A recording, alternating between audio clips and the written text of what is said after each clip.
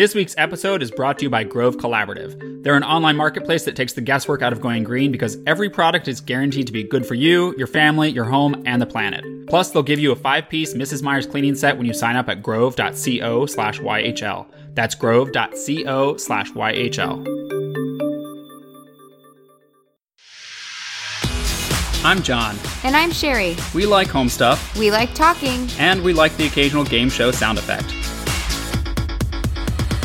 So welcome to Young House Love Has a Podcast, where we have deep and not so deep conversations about DIY, design, and life at home. Today we're digging into a study that says our generation's worse at DIY than our parents, including a fact that we found shockingly offensive. Plus, a look at what home features people regret, and we fight back against a poopy problem. We've talked a few times about how we are waging a little bit of war on the deer in our backyard. You know, they like to eat our landscaping. We love the deer. We just don't like that they eat the plants that we paid good money for. Yeah, I wouldn't say we're waging war. We love them. I watch them. I share them on Insta stories. We have an albino one who looks like a unicorn. Like, we love the deer. We just don't want them to eat our expensive plants. But this is not about the deer. We're not talking about the deer today. It's another animal we love, but respectfully would ask not to ruin our stuff. Respectfully wage war against. No, stop saying war. It just sounds more fun that way. It's like us versus this creature. Just like in a war when you're versus someone else. I mean, a war is so violent, John. Okay, we are in a debate. Okay, a spirited debate. Right. Agree to disagree with this animal. Yes, I have a counterpoint. The animal we're talking about are birds. We love birds. Birds are beautiful. We hang birds' nests and bird feeders. We don't hang birds' nests. No. We lay eggs for the birds. What are those called? I'm mouth-feeding worms. Houses. We literally hang bird houses and we install bird baths. Like, we love birds, but we don't love bird poop. These birds are very aggressive at the beach house and at the duplex. Yes, so here's the deal. We noticed that in the back patio of the duplex, there was a lot of bird poop, and they were also starting to poop on the furniture we have out there for renters to like enjoy and sit on.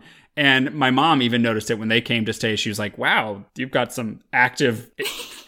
some very, like, digestive birds overhead. Right. I didn't even say anything. I just pointed behind her because on the lot behind the duplex, just over our fence, are these huge bird feeder complexes or bird houses. There's a whole condo of them. There's like the gourd ones, and then there's like one that's more boxy with the holes that's more traditional, but it's like a triple decker. I counted. There are 36 holes in these complexes. So there's like 36 bird families of maybe 4 or 5, however many eggs they have. And the interesting thing is they place them about 50 to 100 feet behind their house. They have a long, skinny lot that abuts the back of our lot. They're about 10 feet from our duplex backyard, so they're much closer to our house. So I don't think that even they wanted the birds that close to their house, but birds fly, and so they can fly over the fence and very quickly be in the duplex backyard and even find their way over to the pink house, which when I started looking, I did notice an abundance of evidence that birds had digested overhead. Exactly.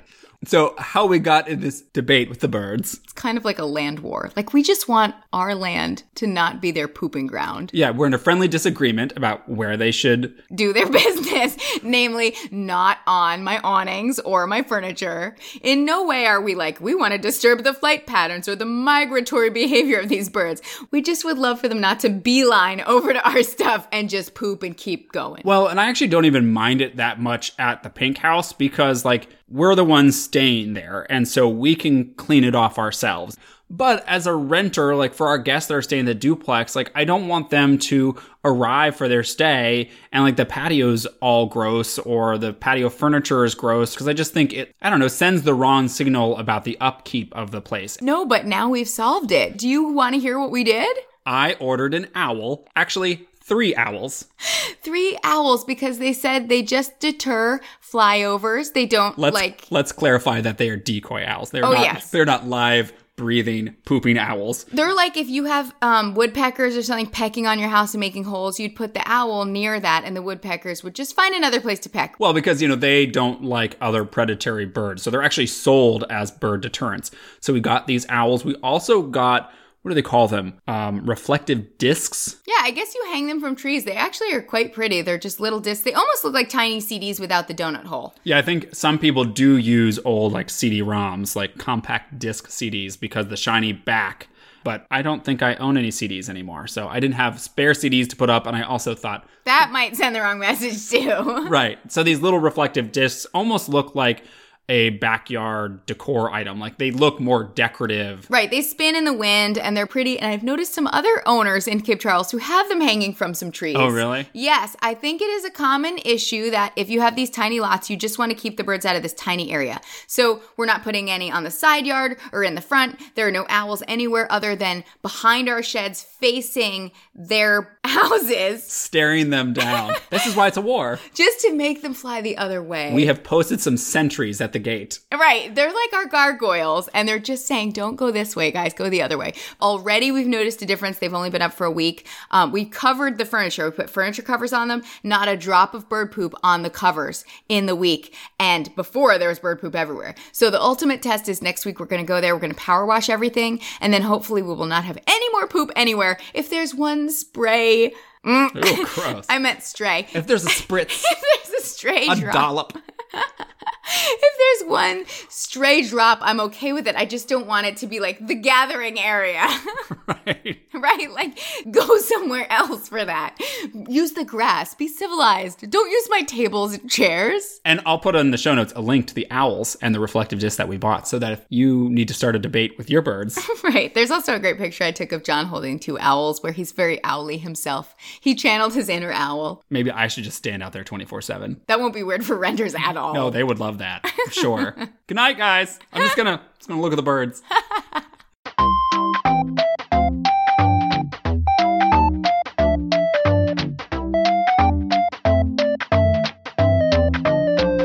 That music means it's game time, and we are going to play a traditional What's Not game, where I'm going to give Sherry 5 things in a certain category. 1 is fake. She has to tell me what's real and what's not. This is based on a survey that I found done by Erie Insurance. It's not sponsored by Erie Insurance. I just found it because Better Homes and Gardens wrote about the survey. Okay. This is about homeowner regrets. Specifically, when someone buys a house, what do they regret not having, like home features? Okay. And I'm going to give you a list of 5 things that people wish they had in their homes, but they don't have. One of them is fake. Not only is it fake, but it comes from a different list, a list of things that they regret having. It's the number 1 item that people regret having in their homes. I only had one guess, and it was a pool. I'm going to give you the list. You let me know what your answer is after the list. You ready? Yes. So here they go. Number 1, a kitchen island. Oh, they would want that for sure. 2, hardwood floors. Definitely would want that. A walk-in pantry. Yes, lovely. Granite countertops. Okay, I could see that. And, ready for the 5th one? A pool. A swimming pool. I already know this. I'm so psychic, John Petersick. So everybody loves hardwood. Side note, if you ever DM me and you say, like, what would you choose between engineered wood or luxury vinyl plank or hardwoods? I'm always like, hardwoods. We put hardwoods everywhere. They're great for resale. They can be refinished. They last 100 years. These 100-year-old beach houses that are destroyed and full of mold and disgustingness, I still can bring the hardwoods back to life. So I am a huge lover of hardwoods. What else was there that I could talk about? I mean, I could see how you might say quartz is the new granite, so maybe homeowners aren't as crazy about granite anymore, but I still see that as a selling point. Okay, are you debating the answers, or are you certain on this? The answer is definitely a pool, but I don't want this game to be 1 second long, so it's a teaching moment for me, Sherry Petersick, to impart some knowledge. Okay, well, let's have the teaching moment after we officially close the game and find out if you're right. Okay, the reason I'm guessing a pool... It's one of those you think you want it, but then it's maintenance, and every time someone's not in it, you feel frustrated. It's not how I would feel. I love a pool. I begged John for a pool, and I promise I would splash around in there every day to prove its worth. Okay. So the answer is a pool. People think they want it, then they buy a house with it, and some people are frustrated by the maintenance. Folks, she's wrong. What? I was so self-assured. Yeah, that's why I liked watching you go. You watched me spiral and you smiled at me the whole time. I did, because do you know what the fake answer is? The one that is hardwoods? Hardwood floors. Why? Top of the list of things that people regretted most having in their home. No. What, because they want carpet? Well, this is the explanation they gave. And I should point out that only 9% of people regretted it. So I thought you were going to say that only 9 people took this poll. Because, who doesn't like hardwoods? I want to hunt you down and talk to you. No, 500 people took it. So 9% is I guess, a little under 50 people. Okay. Said they regretted it. And they said Of the people who regretted their hardwood floors, 30% said they were tired of them. 28% said they just don't like hardwoods. And 13% said that it wasn't worth the money. And 9% think they're outdated. I need more. Like, what is more updated than hardwoods? Well, I think that hardwoods might, to some people, because they are such a classic choice that has been around for so long, that might, for 9% of... of 500 people? No, only 9% of the 9%. Oh, so a very, very This is very small numbers. Tiny section. So I don't think we could say this is a commonly held belief that hardwoods are outdated. But I think also, let's think back to our first house. It had the original 1960s hardwood floors that were kind of like that warm yellow tone, like that kind of honey. Orangey, yeah. And we weren't huge fans of the color of it because the color felt kind of dated and old. Right, it was like yellowed with age. So I think if people have that sort of experience with hardwoods where it feels like an old, dated feature in their home, I could see how you'd be tired of it. And maybe you would want something that felt like a more progressive material. Well, I'll jump in because some people listening are probably already DMing me because they didn't get to this part yet. But I know that there are people who love luxury vinyl plank. They think it's better for their big dogs or like Pergo. Like there's this advertising campaign behind those that says they're super durable. Yeah. You might love it. Do whatever you love in your own home. First of all, I will never boss you around. But what I have found is that a material you can refinish and keep for hundreds of years is not luxury vinyl plank. And I can put pictures in the show notes of the destroyed state of our hardwoods at the beach house and the duplex, and they shine up like a diamond. Like they're beautiful. But still, things like even tile are better suited in some homes or some families just because it is more durable. You know, if they do have a big dog. My sister had a big dog and it totally tore up their bamboo She had floors. bamboo. Yeah. But still, I'm just saying that's some reasons why it may not be the perfect or most obvious choice for everyone. I'm still mad that it wasn't pools. Let's move on. I was going to be psychic. 15% of people regretted not having a pool. Really? Yeah. The most regretted item in terms of regret not having is a walk-in pantry. 30% of people wish they had a walk-in pantry. I totally see that. It's a game changer. Yeah. Do you want to know what people regretted having? Not pools. No. Wait, let me think. Let me see if I can come up with one thing to redeem myself. They regret having like extra space, too much space to clean. That wasn't on this summary, at least. They had stainless steel appliances. They regretted having? Yep. Maybe because of the fingerprints? Yeah, they think they're hard to keep clean. White cabinets. What? Basically, people regret having our kitchen. Blasphemy. I love my white cabinets. Guys, any color cabinets need to be dusted and wiped down. White just shows you where it is so you can do it as you go. So like if the kids drop ice cream drips on mine, I clean it up right away versus darker cabinets might hide them. But you don't want hidden ice cream drips on your cabinets, right? Are we all in agreement? Again, we're talking about less than 9% of the survey. Okay. Other things that came up, jetted tubs. You know, Oh, they're gross. They have like mold in them. yeah, hard to keep clean. Yeah. There's a lot of things that were hard to maintain. Fireplaces, decks, even granite countertops came up. As regrets. They Yeah. didn't like them. Yeah, they wish they didn't have them. But granite countertops also showed up on the I wish I had them list higher. You know what this proves, guys? Everyone wants different things, and it's beautiful. It's what makes the world go round. Yes, so I will put a link in the show notes to the full survey results if you want to see more homeowner hindsights according to Erie Insurance. That will be at younghouselove.com/podcast.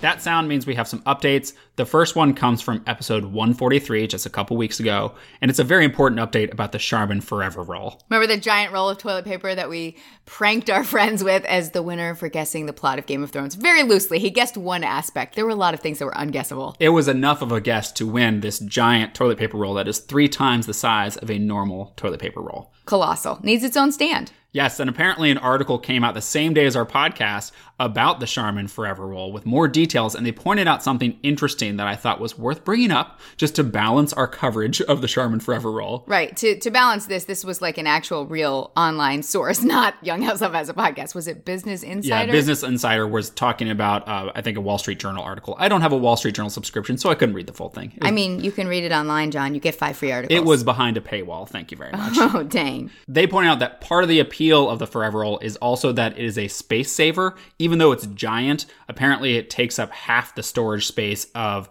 the equivalent amount of toilet paper in separate normal rolls, because there's all that empty space, between a toilet paper roll. So if you just get this one, if you live in a smaller space, which lots of people are doing these days, it is actually more convenient. You could shove one huge roll of toilet paper under your sink more easily than like the equivalent 16 rolls in a pack of smaller ones. I guess so. Apparently they actually created it to target millennials and older people who are living alone, because I guess it's more convenient. Again, some of this information was behind that paywall, so I don't know all the details, but there's some marketing strategy behind it besides just, this is funny, people will like it on Instagram and order it as a joke for their friends. Right. And guess what, guys? I heard from an insider. Like, this is an anonymous tip from someone who has been in these brand meetings. Like, this person has an in at Charmin. I cannot say any more, and I asked her permission to share it anonymously. She said I could. She said when she was in a meeting and they were pitching this Forever Roll or were learning about this Forever Roll, she couldn't keep a straight face because she was waiting for them to say it was April Fool's. And then she said, let me tell you, the Charmin Bear is laughing all the way to the bank because the Forever Roll makes them over $20 million. All from John Petersik. One $29 payment from John Petersik. Right. The rest from people not using it as a joke. And apparently, she explained that it is popular among moms with college or young adult children. They set up a subscription to make sure their kids' butts, quite literally, are covered. Oh, like college students who aren't responsible enough to make sure their own homes are stocked with toilet paper. The mom is like keeping track of it from afar. I guess, but my argument is, dudes, I bought toilet paper when I needed it in college. Like, that is something you will refill. You can't just like go without that. Yeah, but when you're in your first apartment or whatever, like during college or post-college, like you are not the best at managing a household yet. I would argue that it is a good moment to learn how to buy your own toilet paper as a young adult. But I do think she makes a good point that I could see, like, when I was in college and living in a house with 9 other people, like, this would have been very convenient. Right. Well, it wouldn't feel like you're always changing it. I have to say, after switching to LED light bulbs, I love that I never change a light bulb. Like, it has been years since we've changed a light bulb. Yeah, but see, the difference here is, like, to do that conversion, you don't have to put in, like, a giant light bulb. Right. That's true. Although someone did send me a picture of it in their bathroom, and it must have been because it was a gorgeous bathroom. It was very minimal. It had, like, a light oak vanity, white walls, the big white Charmin roll, because she said, I thought it actually looked kind of minimal.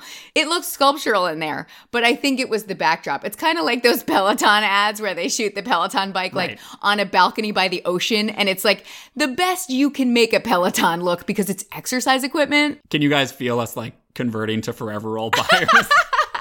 I don't know. You get a lot of those emails now that you signed up for one. Yes, one of them was entitled, How Did We Do? With 2 O's and do.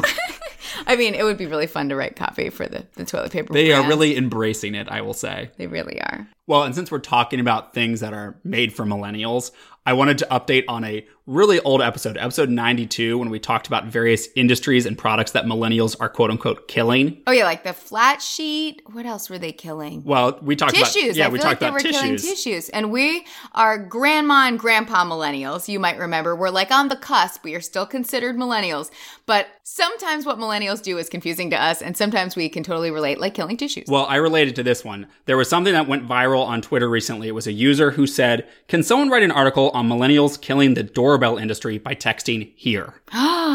What about the beeping? Because when I grew up and we went over each other's houses, we'd be all meep meep, and you'd come outside. Oh, you mean honking your horn? Yes, beeping. Do you not call that beeping? I thought you meant like a beeper. I thought we were going way back. Oh, no. You just honk your horn and someone comes out. Well, I think that is still a little bit more outdated, because even my dad will pull up and text that he's outside. It's true. From his car. So I think a lot of people related to this, and someone pointed out that someone did write this article. Actually, in 2017, the Wall Street Journal wrote an article about the doorbell industry falling away because millennials are afraid to use doorbells. And interestingly enough, I was able to access this Wall Street Journal article. I got through the paywall on this one. This one's really old. They're like, fine, you can read it for free. Well, the article uses language like the doorbell feels like an unexpected jolt. It's terrifying. And According to a Twitter survey of over 11,000 respondents, 54% said doorbells are scary weird. I hate when the doorbell rings, but I think it's deeply rooted in when we had babies. And I was like, if someone rings the doorbell, I will kill them because they're going to wake up my babies. Now I just don't love the doorbell because it often feels unnecessary. Like the person putting the Amazon package on the porch will ring the doorbell, but they're already in their truck. Like they ring it and run away. So I don't have to sign anything. There's no reason I guess they're just telling me it's on the porch, which could be nice, but then the dog starts barking. It spawns all sorts of chaos in the house. So I prefer when they just leave it and don't ring the bell. I will obviously find it at some point. Well, people were saying that doorbells right now, because people have the ability to text when they arrive, that doorbells are sort of reserved now for strangers or people who are coming unannounced. People who are selling things. So the text is like a way of saying, like, I'm in the inner circle. The circle of trust. The circle of trust. Someone actually tweeted in this thread that said, if you are ringing my doorbell, you are a stranger or you came by uninvited, and therefore I have no obligation to answer the door. Well, I've done that thing where I'm like hiding in different rooms, Mission Impossible style, because someone is at the door. I can tell they're going to try and sell me something, but I'm in a place that is visible if they crane their neck. So I will like stop, drop, and roll behind the kitchen island. I will hide myself. So you agree, doorbells are scary. I mean, I don't think they're scary. They are jarring. Well, and also if you look at modern doorbells, quote unquote, like the Ring doorbell, its primary purpose is not to be rung. It's supposed to be a camera so that you don't have to have it rung. Like you can see who's there before they announce themselves. It's so funny that the name is Ring when it should be like watch. Well, basically. And to keep on this millennial thing, if I may. You may, because you're a millennial. That's the only reason you're allowed. I have permission. There was also an article that came out in the New York Post recently that was talking about an Alarm.com survey. And the article was entitled, Millennial Dads Have Pathetic DIY Skills Compared to Baby Boomers.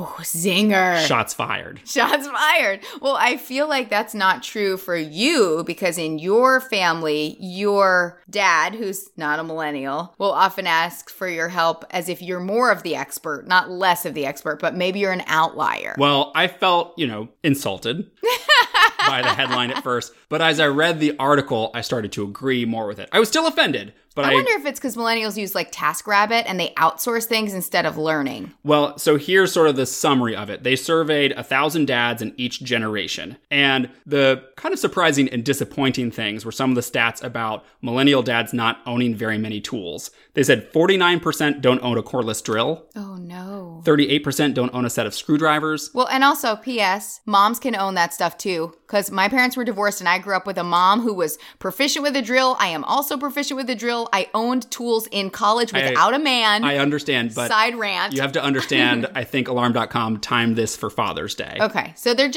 not judging women. They're just focused on men and their tools. Yes. Women can also have tools. Yes, but good job. Of the dads they surveyed, 38% didn't own screwdrivers, 32% don't own a hammer. So what do they use, like a shoe? I don't know. They call TaskRabbit, like you said. But how do they hang like a simple picture frame? In a pinch, I'll use the tape measure. Side tip, if you need to put a small finish nail in the wall and you have a huge Stanley tape measure, which is always my favorite, they're super heavy, you could totally use that as a hammer. Use the blunt end of the tape measure. Yes, don't use like the measuring part. You use like the flat, solid side of it. How many people don't have a hammer in their house? 32% of millennial dads said that. So are we to believe that 3 out of 10 households are devoid of a hammer? Yes. It's an epidemic. Is that really true? I don't know, according to the survey. But I want to get to the part that I'm really upset by this. I can't move on. I want to get to the part that I agreed with, because they also surveyed people on which DIY emergencies could you handle. So like if you found yourself in this pickle, would you be able to do it yourself?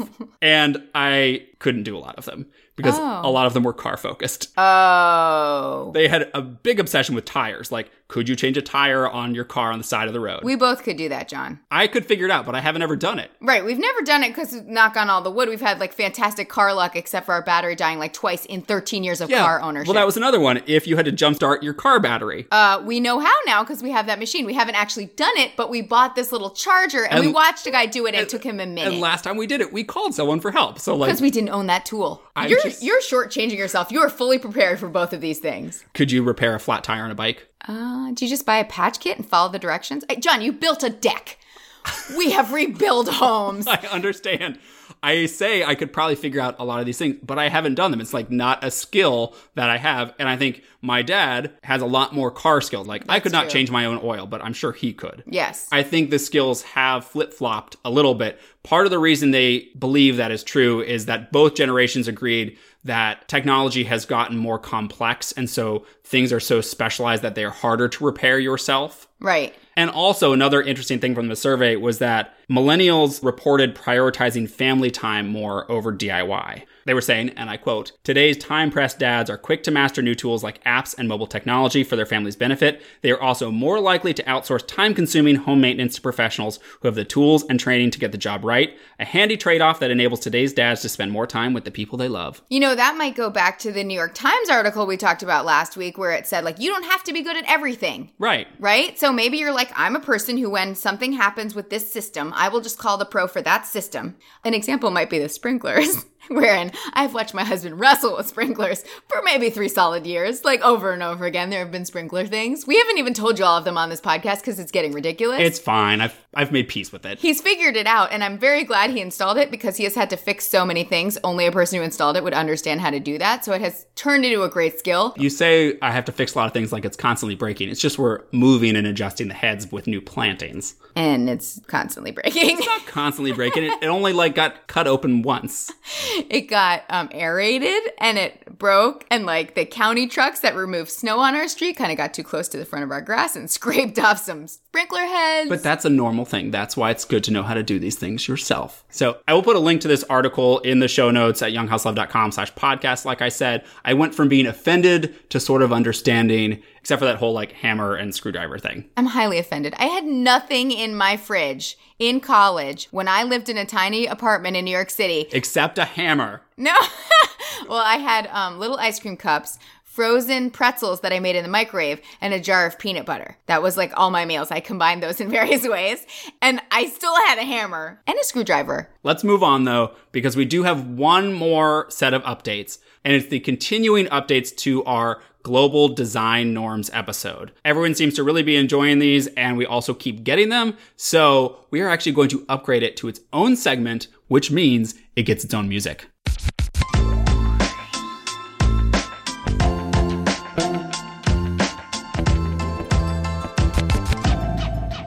And I should say, if you missed the original episode, it's episode 133. I'll put a link in the show notes. And there were some updates also in 135 and another one that I'll find. Again, that'll be in the show notes if you want to check them out. But let's get into the new ones. The first one comes from someone named Erin. She is from New York, but she has moved to Amsterdam. And she emailed to say that we should Google Dutch stairs. Is it like a half? Because like a half door is a Dutch door? Good guess, but no. Dang. Apparently, Dutch stairs are crazy steep. Like, I'll put some pictures in the show notes so you can see what she's talking about, because I found a few articles about them. So steep that they say that a lot of people actually kind of crawl up them, like use their hands almost as if they're going up like a shallow ladder. Oh, it's like a full body experience. It sounds like it. And I guess going down is even more harrowing because the steps are really narrow. So you can only put like your foot sideways on them. So you kind of have to like go down sidestepping. And what if you're carrying something? Well, they just said that they're generally very treacherous. And the ironic thing is that apparently the Dutch word for stairs is trap. But there is a reason for it, I guess. According to Google, there was a time in which the Netherlands started taxing people based on the width of their homes. And so the wider your home was, the greater the tax was. And so it sort of incentivized people to build these narrow homes, but in order to get a lot of square footage, they were still tall. And so when you need something that covers a lot of height, but not much length or width, you get something very steep. You get a ladder. Basically, you get a ladder. So again, you have to look in the show notes at the pictures of these because it did look quite harrowing. Like I've seen some steep staircases in New York City. Right. This like topped those by a mile. Huh. The last update that I have is from someone named Keely from Canada, who was talking about the term duplex that we use obviously frequently to talk about our duplex, which as you know is a side-by-side 2 units in one house. Like they're mirror image floor plans across like a center line. Right. There are 2 front doors. There's a dividing central wall between the 2 front doors. And if you enter in the left door, you have the whole left side of the house. If you enter in the right door, you have the whole right side of the house. And they're a mirror image. Like the exact layout is just flipped. It's like someone sliced through the house in half like a piece of cake, and they're two of the same pieces of cake. Well, she said that's not how the term duplex is used in Canada, and this was confirmed by some of my Wikipedia hunting, that actually in building codes in Canada, a duplex is a top-to-bottom split home. So you'll have like one apartment up top and then another one underneath. And it's that like is a duplex. two-flat, which we learned about in Chicago. It's called a two-flat, but it's like one unit downstairs, one unit upstairs. So Yes. in Canada, a two-flat is called a duplex. And what is what we have called? Like, is there a name for a mirror image home? Well, the Google definition, like the actual like dictionary definition of a duplex, is just a house divided into two apartments with separate entrances for each. So it, I don't think, is really specified as to how those two apartments are arranged. Keely also pointed out that what we have in Canada is often referred to as a side-by-side. Oh, that's a cute name. I mean, it's much more descriptive. It is. I did see some distinction in certain areas that a side-by-side is used more when they are like actual separate properties. Like if you think about like a townhome that's adjoined, so they're like literally owned by two separate people. Right. Well, maybe like the fan homes we see where they like share a roof, but the brick color completely changes down the Right. front. Like they're completely different owners doing different things to the front, different landscaping. Yeah, I certainly wouldn't use the term duplex for those. The other thing that turned up in Wikipedia is they said that the word duplex is occasionally mispronounced because people think it's a French word. So they say, I guess, duple. Duple. It's like, I do have a reader or two who's like, oh my gosh, every time you say foyer, it kills me because it's foyer. I cannot, as an American, bring myself to say foyer because I'm just not that fancy. This Wikipedia article said that it is standard that when you take a word, even if duplex were French, that you would use sort of the Americanized pronunciation of it here. So I think it supports your use of foyer. It's fine to say foyer here. If I'm in France one day, drinking a café au lait in my foyer, Are you Celine Dion now? I will say foyer while I sip my café au lait. Ooh la la. And actually, I have an update that I heard from someone named Allison in Vermont. She has two things. She lives in rural Vermont, and she said, it's totally normal for the mailman to put packages in your house.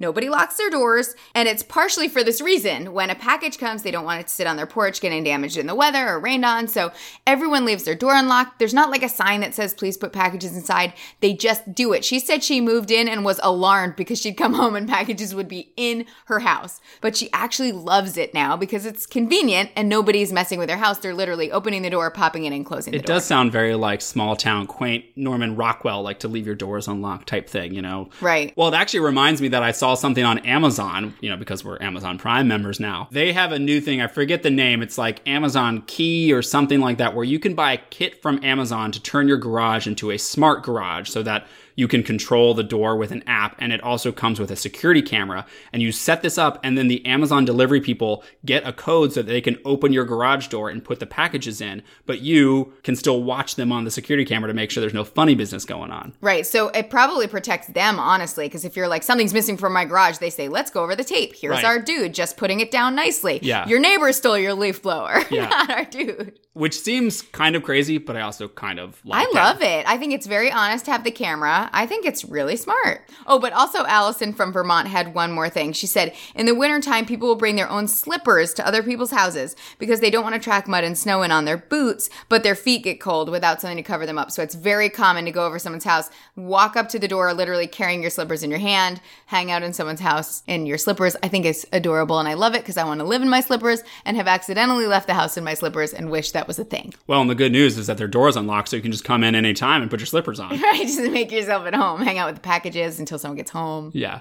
Well, if you guys have more global design norms that you want to send our way, now that this has its own official music, we are looking forward to doing this segment again, so keep them coming in. But next up, we're going to get into We're Digging. It's a big one this week. We also have a big announcement to share with you guys, but first, we're going to take a quick break.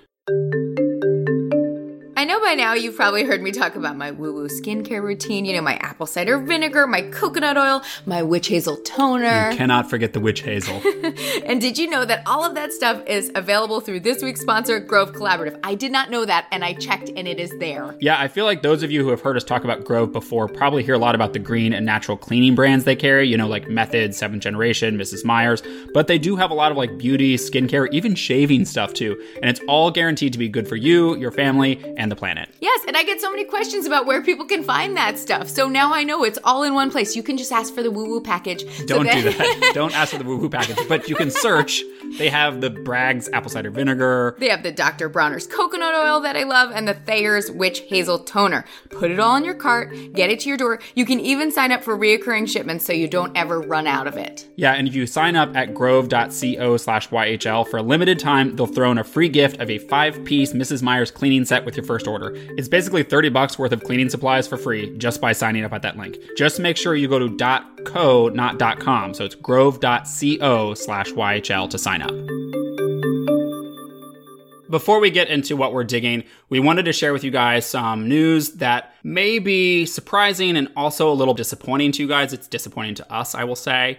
But this is going to be our last podcast for a little while. At least, not forever. Yeah. Sounds like we're saying goodbye. No. Just for the summer. We've decided to sort of take a break over the summer because, as you know, we are kind of shifting our focus to manage the duplex rentals over the summer, meaning we're going to be spending a lot more time in Cape Charles this year than we did last year. And we found last year already that it was kind of challenging to record the podcast in Cape Charles with the kids out of school and on the weird summer schedule. So we just felt like it was best this year just to take a break. You know, we actually just passed our 3-year anniversary of the podcast last week. It's so crazy. So unbelievable to me, too, that we have now done 145 episodes, basically straight with just, some holidays off here and there. And if you guys listen to other podcasts, a lot of them do more like seasons where they have a time off and they come back and do a bunch of episodes. The good news is that we'll come back and I anticipate having a lot to share. Like, we're basically going to save up what happens over the summer, any crazy stories, any things we learn,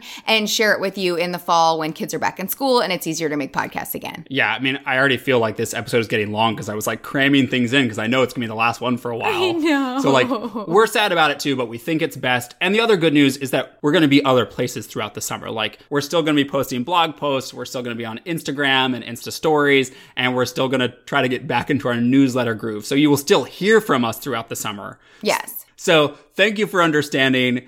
Be sure that you find us on those other places if you haven't already. If you want to keep in touch, via Instagram or a blog or something in the summer, make sure you are subscribed to the podcast so that if you miss the announcement when we're coming back in September, it just automatically pops up in your feed in September when we're back. We'll keep you posted on the exact date as we get closer. We're just waiting to see how the summer shakes out till we know exactly the date back. But it'll be the first, couple weeks of September probably. Yes. But anyways, let's get into our word diggings. Since we are taking this break, we thought we would supersize our word diggings. We're each going to give you 2 things we're digging this week, and all 4 of them are things that will keep you busy throughout the summer.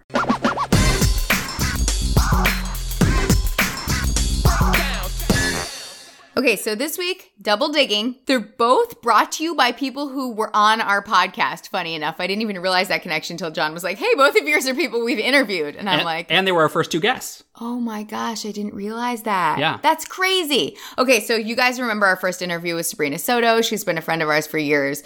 Really love her. She, to me, epitomizes someone who really can hustle with a small budget. And that's not always what you see on HGTV anymore. And I just love that she has this legacy of shows that really champion small updates to your home that you can do on a budget. She's been on Trading Spaces. She's been on our podcast, which I'm sure she bills above Trading Spaces. What most people know her from.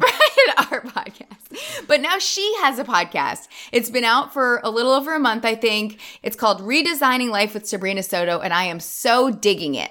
I love it because it is so not a little niche podcast. She talks about a ton of different subjects. So she talks about motherhood. She's a single mom. I love listening to her about that. She interviews guests with different struggles or different backstories. So she's talked about infertility with Tanya Nyack, who's this awesome HGTV designer that I've been watching since back in the Sabrina Soto days too. So it's awesome to hear from her. So she very clearly states it's not super design focused. It's about life and all the things around design, because she points out that everyone wants to talk to her about curtains and colors, but she wants to talk about like more versatile life stuff with everyone. Well, and you're missing the important part is that we're going to be on an upcoming episode. Actually, I think the episode that's coming out this week, it may already be out when you guys are hearing this, but either way, we'll link it in the show notes. But she interviewed us. So now we have been reciprocal guests. And we're not talking about house stuff. You have to listen in. It's life stuff. And I just love chatting with her. She literally has been a friend for many years. She was on the podcast 3 years ago, and we were friends even before we asked her.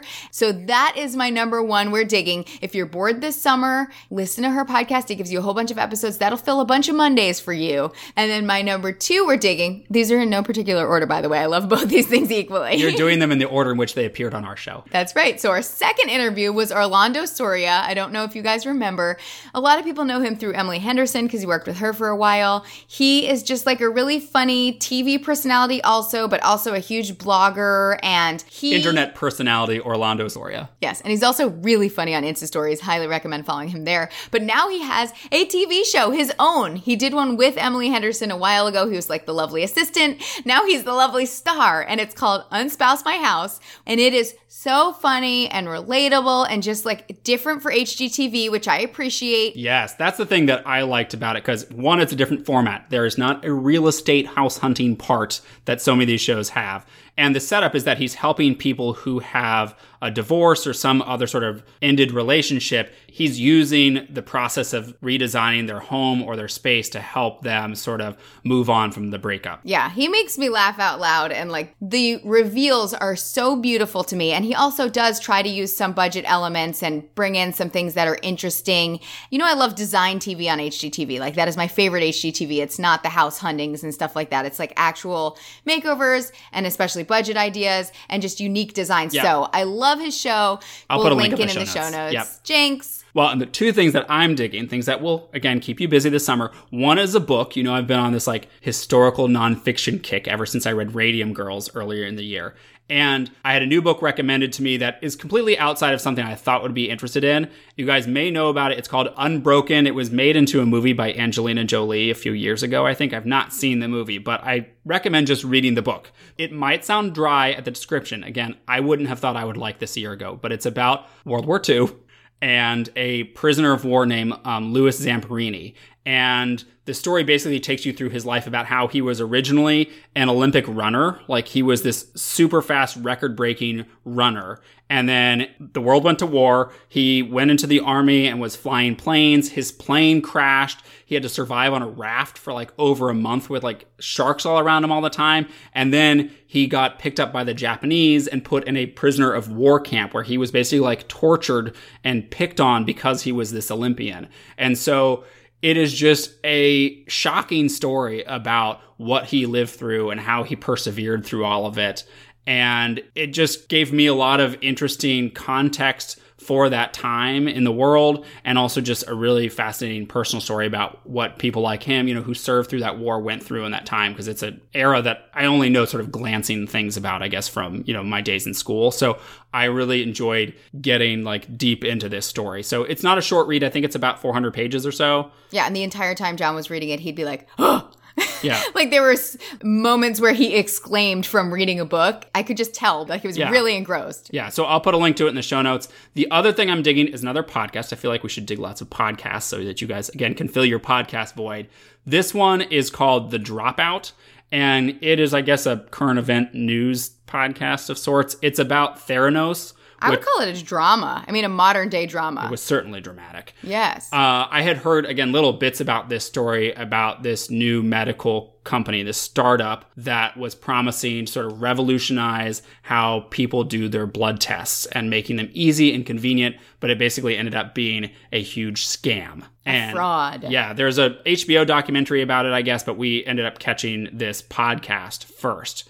And again, it just like kept me engrossed the whole time. We just burned through the whole thing really fast. I think it's only like 6 episodes or so, but I highly recommend it because it's just a shocking story. It's just so weird. Every time they revealed something, I was like, did I hear that right? Like, it's just so crazy. And the fact that it's a true story. A true recent story. Yes. It's just amazing that this really happened. Yeah. And so many employees and a large corporation were completely duped. It sounds insane when you hear it back. I just think it was very gripping. So yeah, I dig it too. Thank you. I feel like mine were kind of bummers compared to yours. No. Yours were so upbeat, and mine were like, this is the news.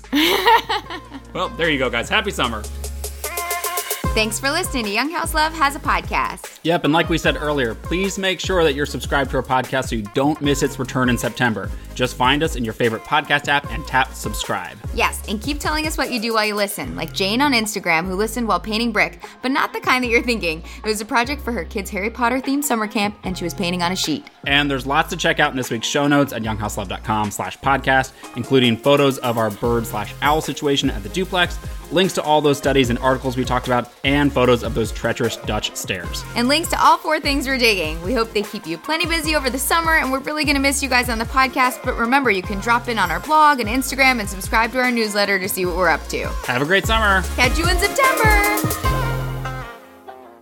We are going to upgrade it to its own official recurring segment, which means it gets its own music. Dun dun dun dun dun. That's not the music. It goes like this. Doop, doop, doop, doop, doop, doop. Bloom, bloom, bloom, bloom, bloom, bloom. Wait, do it with me. Do blooms at the same time I do it. It's kind of echoey. Ready? Bloom, bloom, bloom, bloom, bloom, bloom. No, blooms. You're doing dupes. I thought that's what the instruction was. We're an awful a cappella group, just so you know. I thought it'd be like layered and interesting and have texture. No.